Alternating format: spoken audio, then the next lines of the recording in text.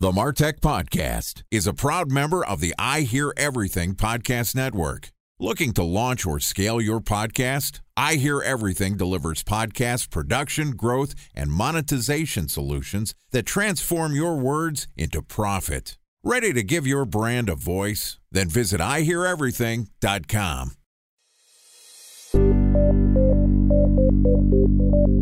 From advertising to software as a service to data. Across all of our programs and clients, we've seen a 55 to 65% open rate. Getting brands authentically integrated into content performs better than TV advertising. Typical lifespan of an article is about 24 to 36 hours.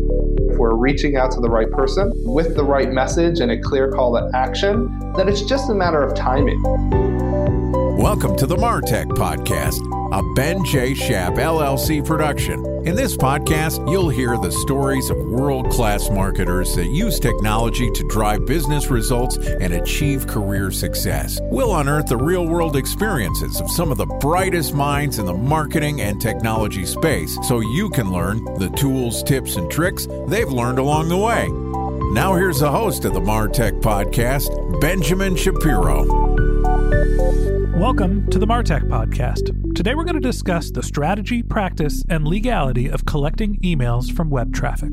Joining us is Adam Robinson, who's the founder of Get Emails, which is the world's first ever email-based retargeting software. Get Emails identifies up to 35% of anonymous web traffic and then sends their contact records directly to your email marketing app, so you can follow up with what were previously lost leads. And today, Adam and I are going to discuss how to get email addresses from your web traffic. Okay, here's my conversation with Adam Robinson, founder of Get Emails. Adam, welcome to the Martech Podcast. Thank you very much. Happy to be here. Very excited to have you on the show. Excited to talk a little bit about email collection. And to be honest, it's something that we've been spending a lot of time here at the Martech Podcast thinking about. We're in the beginning stages of starting to think about how to get people from listening to our audio content onto our website to eventually start building out a community. And it seems like the first step there is once you get some web traffic, how do you get contact information people so you're not constantly paying for retargeting ads? It seems like your service is kind of right in the middle of this process. Talk to me a little bit about your process for collecting email addresses. Sure. It solves a pretty major problem, which is that one that you just addressed. You're not alone in having it. Glad to hear it. Yeah.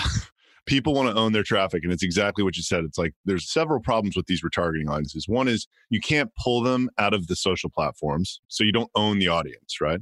The second one is you have to keep refreshing it every 90 days. Every 90 days, you have to pay for the same person in Facebook or Google, right? So the need to own your audience is real, it's big, and email marketing, despite everyone saying for the last 10 years that it was going to die, is not dead. It's very far from dead. I remember hearing that Slack is going to kill email, right, and exactly. Social is going to kill email. It's still the biggest and best channel. Actually, tell me a little bit about that. Why is email still such a powerful channel?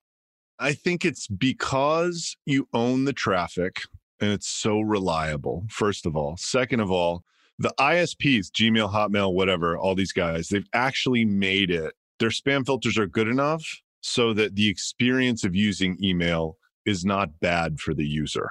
Like Gmail's great. You only get emails you want. And marketing emails, if you have the right list maintenance, the right list collection practices, and you're sending the right content, they get through. And people are in their email. You live in there, right? So I think the combination of those three things is just an effective medium, because I don't think we will ever lose the need to send a non-time sensitive message to somebody that is in the environment that email is. Yeah, and I think that what you're getting at is ubiquity. Everybody has an email address. And so if you can find who the person is and you have their email address, you have the ability to communicate with them. So there's some best practices for using emails, and a lot of it has to do with the collection of email and emailing people that you have a relationship and are expecting your message. It seems like Get Emails is playing a little bit in the gray area of collecting email addresses from people that don't necessarily think they're giving them to you. So talk to me through how the product technically works. How are you actually able to collect email addresses from anonymous web traffic? So there's two sides of it. One is the identification piece, which you can do in a few different ways. I'll just tell you the way we're doing it. And the other side is the database piece, which you can also do in a few different ways. So right now, and we'll have to do it a different way in a couple of years because cookies are being phased out, but it's a cookie-based ID system. And we're part of a cookie network. There's companies like LiveRamp and Throttle. They have deals with email marketing companies where they have a pixel in all of the customer newsletters that go out over, let's say, just make one up, MailChimp. Then when somebody receives a MailChimp newsletter with a LiveRamp pixel in it, if they open it or click on it, a cookie gets put in their browser that has an email address in it that's been encrypted in an MD5. This is an encryption language where it's a unique identifier, but it's unidentifiable by a human being, and you can't decode it. So that's one side of it. It's a hashed email address in a cookie in a browser, and that's being used for several different things. So let me make sure I understand this. There are companies like LiveRamp and Throttle that you mentioned that have people that are sending emails at scale, capturing or sending emails to a huge part of the population. And whenever they send an email, they are essentially firing a pixel, or they're triggering the cookie to say, okay, this email is first and foremost real. It is live. Somebody actually opened the email. That's critically important because what kills your deliverability in the email world is dead emails that are spam traps. That's it. Right. So you already knew the address because they have it from MailChimp, but MailChimp can't be passing those email addresses on to LiveRamp or Throttle. They're not. They're passing a de-identified email address to LiveRamp, but they're getting paid for it. So they're not giving any PII up. I mean, not every ESP would do it, but a lot of people do want to make more money from this platform that they have. And these companies will pay you $7 or $8 CPM for passing them these hashes. And there's a lot of different uses for the hash email address in the advertising network. You can pile all sorts of behavioral data on it. Like, it's this individual moving all around the internet. Okay, so MailChimp, I sign up for a newsletter and it comes from MailChimp. I open it. Now someone has my hashed email address. My token is 1234. And then LiveRamp is saying, okay, this token that went to the person, that's 1234, also is at IP address 1.1.1.1. And then they visited Facebook and that fired the other pixel that we get. And now we're collecting all this information about this anonymous person. Yeah. And they're selling that to data brokers with that de-identified hash. And the data brokers are selling it to Procter & Gamble. It's just a whole infrastructure of de-identified behavioral data that's used for targeted advertising without PII, without personal identifiable information. Okay, let me get this straight, right? There's a collection of data about a non-identifiable user. Let's say I am that user, and now LiveRamp has an idea that user 1234 with a hashed email address has all of these behaviors and fits into all these targets. How does that get from traffic on my website to me actually having that person's email address? Sure. So here's where it gets gray area. I would consider everything that they're doing above board completely. Like, you couldn't even argue with it because it's how the whole world works now, right? You're really not in the spirit of the MD5. It's not to go and decrypt it, but it can be done. And this is the service that we're providing, right? So this is why it's a bit gray area. So you said MD5. Let's just make sure we're clear. What is MD5? MD5 is synonymous with hash. An email hash is MD5. Okay. And there's some other different encryption standards. There's 2 or 3 of them that everybody uses. MD5 is one of them. It's an encryption standard. So essentially, you're getting these encrypted emails. Exactly. So the email address in the cookie is a unique identifier that's de-identified, right? It's no PII. And that's what the MD5 is. It's a de-identified unique identifier of an email address. So Get Emails essentially takes this encrypted email address and decrypts it to say, okay, now I have the real email address. Exactly. And the only way to decrypt these email addresses is if you already have the same email address and you just encode it into the same language. Okay. If you had every email address in the world, you would be able to decrypt every single MD5 that ever existed into the actual email address. I want to go into legality. We're going to put a pin in that. We're going to cover that in our next episode. And trust me, I'm going to ask you some really tough questions on this one. Hey, man, I'm buttoned up. I get abused on Facebook all day long with these ads I do. I'm sure. We're going to get into that. But let's just put a pin in it for a second. Everybody, we're going to talk about the legality. You're able to take decrypted emails that you're getting from a data broker. You're reverse engineering them to actually get the email addresses. A special thanks to our presenting sponsor, Mutinex. Ready to take your team from I think to I know? Then join brands like Samsung, ING, and Asahi who make better marketing decisions with Mutinex. Mutinex Growth OX, the marketing mix modeling platform that makes measuring ROI fast, easy, and cost-effective. Request a demo at mutinex.co. That's MUTINEX.co. Time for a 1-minute break to hear from our presenting sponsor, Mutinex. In 1919, John Wanamaker said, "Half the money I spend on advertising is wasted. I just don't know which half." Well, the advertising landscape has changed since then, and instead of reaching your audience on 2 channels, you're probably reaching them on 20. Turns out John didn't know how easy he had it. But that doesn't mean that you should give up on striving towards marketing effectiveness. No matter how complex your marketing strategy is, Mutinex Growth OX is the market mix modeling platform that measures the impact of marketing on your bottom line. Mutinex's market mix modeling platform calibrates your insights against the latest market conditions so you can make media and marketing investment decisions confidently and quickly. Ready to take your team from I think to I know? Then join brands like Samsung, ING, and Asahi who make better marketing decisions with Mutinex. Mutinex Growth OX. Your best decision starts here. To learn more about Mutinex, go to mutinex.co. That's MUTINEX.co. Okay, here's the rest of today's interview.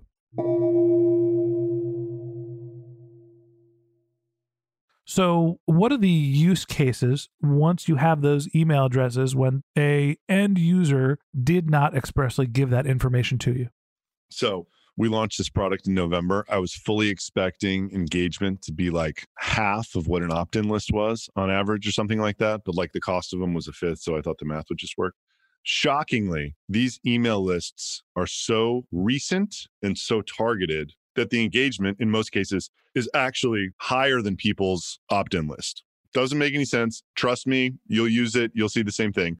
So the use case is you can send very targeted and engaged email to people who are on your website.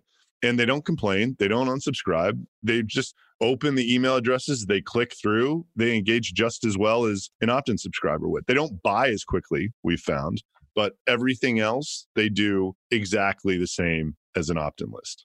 Okay, there's a lot to unpack there. So first off, the performance of these emails, your theory is because they are so new and so relevant and they're all verified to be recent activity, is relatively high. And so essentially what happens is even though someone didn't say, yes, I want to get an email from you, you're cold emailing me, you're basically replacing the dead emails with live ones, so the rates end up being relatively the same if you were actually doing warm email list from a list that's been collected. I think that's right. If everybody was hyper diligent in eliminating unengaged contacts from their email list, like if people don't open for 2 weeks, I'll take them off, then opt-in open rates would be much higher. But I think you nailed it there. So email marketing, what gets you in trouble are old lists. That's it. Old lists and rented lists, right? But spam traps are the thing that really screws your deliverability. And the more recent a list in email marketing, the better it performs, generally speaking. So you have a list of people that they may not have opted in, but you're sending them an email immediately. And we know that person was alive because we cookied him in the last 7 days. So yeah, this combination of things just works. So the other thing that you mentioned was they don't buy as quickly, which means that the people that you're emailing are actually in a different portion of the buyer's journey, likely because they weren't far enough along in the buyer journey to actually give you the email address. So have you seen any use cases where somebody's saying, I've collected this email address without it being opt-in, so knowing that's the case, I'm going to modify my email marketing strategy and copy to address the fact that I am basically introducing myself to this person? So we tell everybody to do that, not in any major way, but our 2 target audiences right now are e-commerce and then bloggers and publishers. For e-commerce, what we're telling people to do is just copy your standard 3-part welcome series in Klaviyo or whatever it is. That's an ESP.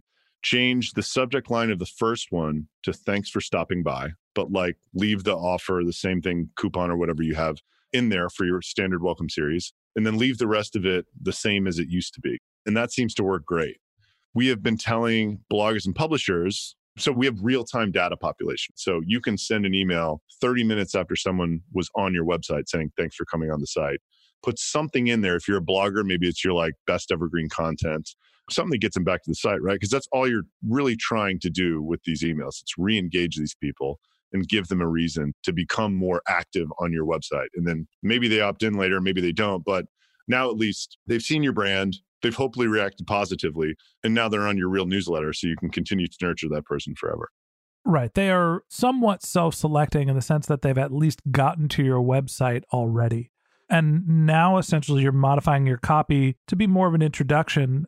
You know, to me, there's still a creepy factor of, you know, if I'm an e-commerce brand and you're there, you know, checking out whatever my wares are, and all of a sudden I'm saying, hey, thanks for stopping by. I'm sitting here scratching my head saying, I didn't give you my email address, so what do you mean?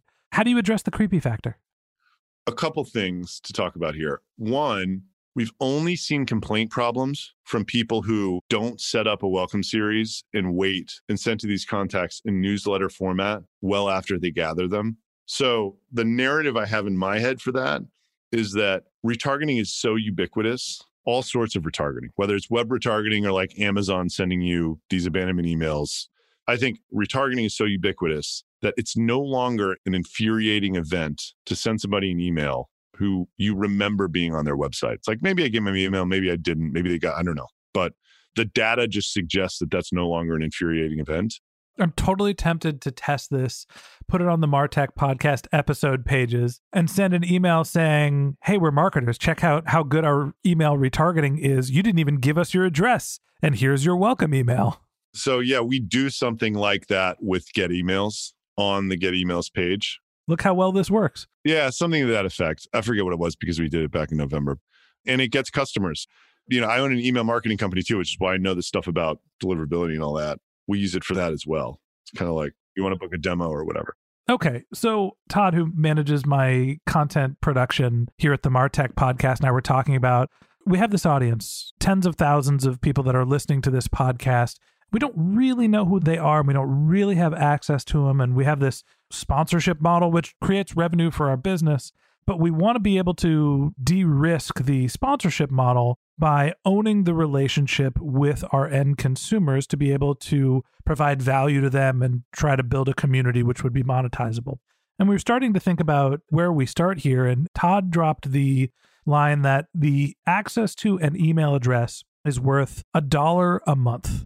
So essentially, you can monetize an email address on average $1 per email address per month, so $12 per user. So, you know, as I'm thinking about, hey, the value I'm creating, if I'm thinking about an email address being collected being worth $1, now that's normally an opt-in email address, which somebody is farther along in the buying funnel. How do you think about the value of those email addresses? And then how do you think about pricing when you're enabling or essentially lowering the bar for collecting email addresses? The quick answer is that email address is worth $12 a year. It is opt-in. We're selling you email addresses starting at a quarter and they go down from there. And that's for their whole life, right? And they'll last longer than a year. So as I mentioned before, these people are higher up the funnel than an opt-in. They're certainly higher up the funnel than someone who's purchased from you. So for an e-commerce company, it's really a higher bar that you have to jump over to show ROI. In a lot of e-commerce companies, they need to show ROI as a proportion to their gross margin and all that stuff. If you're just selling your reach, it's an unbelievable value proposition because these are real eyeballs that engage. And if you don't need to convert them quickly, if advertisers just want to get in front of your target audience and they just want eyeballs on their advertisements, this is a tool that will give you phenomenal ROI for that reason. If an email address to you selling to advertisers in this market of people that are listening to your stuff is $1 a month per email address, and I can give you email addresses for 25 cents all in that are also listening to your stuff, it's just a crazy monetizable value if you can get people back to your website and collect them. Because the list in the eyes of the advertisers are going to perform the exact same. The value is clearly there. I think the practice is the thing that I have some questions on. And we're going to talk a little bit about that and the legality of collecting email addresses from anonymous web traffic in our next episode. So that wraps up this episode of the Martech podcast. Thanks to Adam Robinson, founder of Get Emails, for joining us. In part 2 of our interview, which we're going to publish tomorrow, Adam and I are going to talk about the legality of harvesting email addresses from your web traffic. And if you can't wait until our next episode and you'd like to learn more about Adam, you can click on the link to his LinkedIn profile in our show notes. You can contact him on Twitter. His handle is Adam_L_Robinson, ADAM_L_ROBINSON, or you could visit his company's website, which is getemails.com. Just one link in our show notes I'd like to tell you about. If you didn't have a chance to take notes while you were listening to this podcast, head over to martechpod.com, where we have summaries of all of our episodes, contact information for our guests. You could subscribe to our once-a-week newsletter. You can even send us your topic suggestions or your marketing questions, which we'll answer live on our show.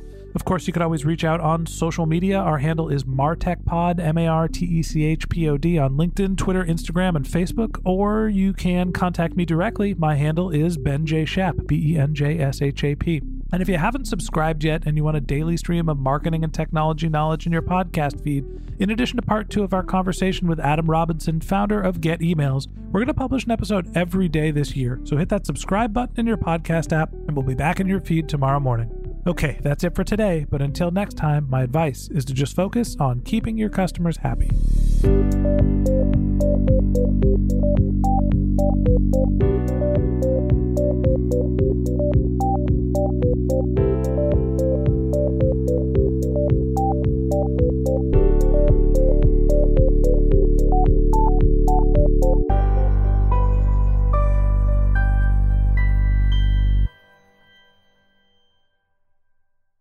Thanks for listening to the Martech Podcast, and I Hear Everything production.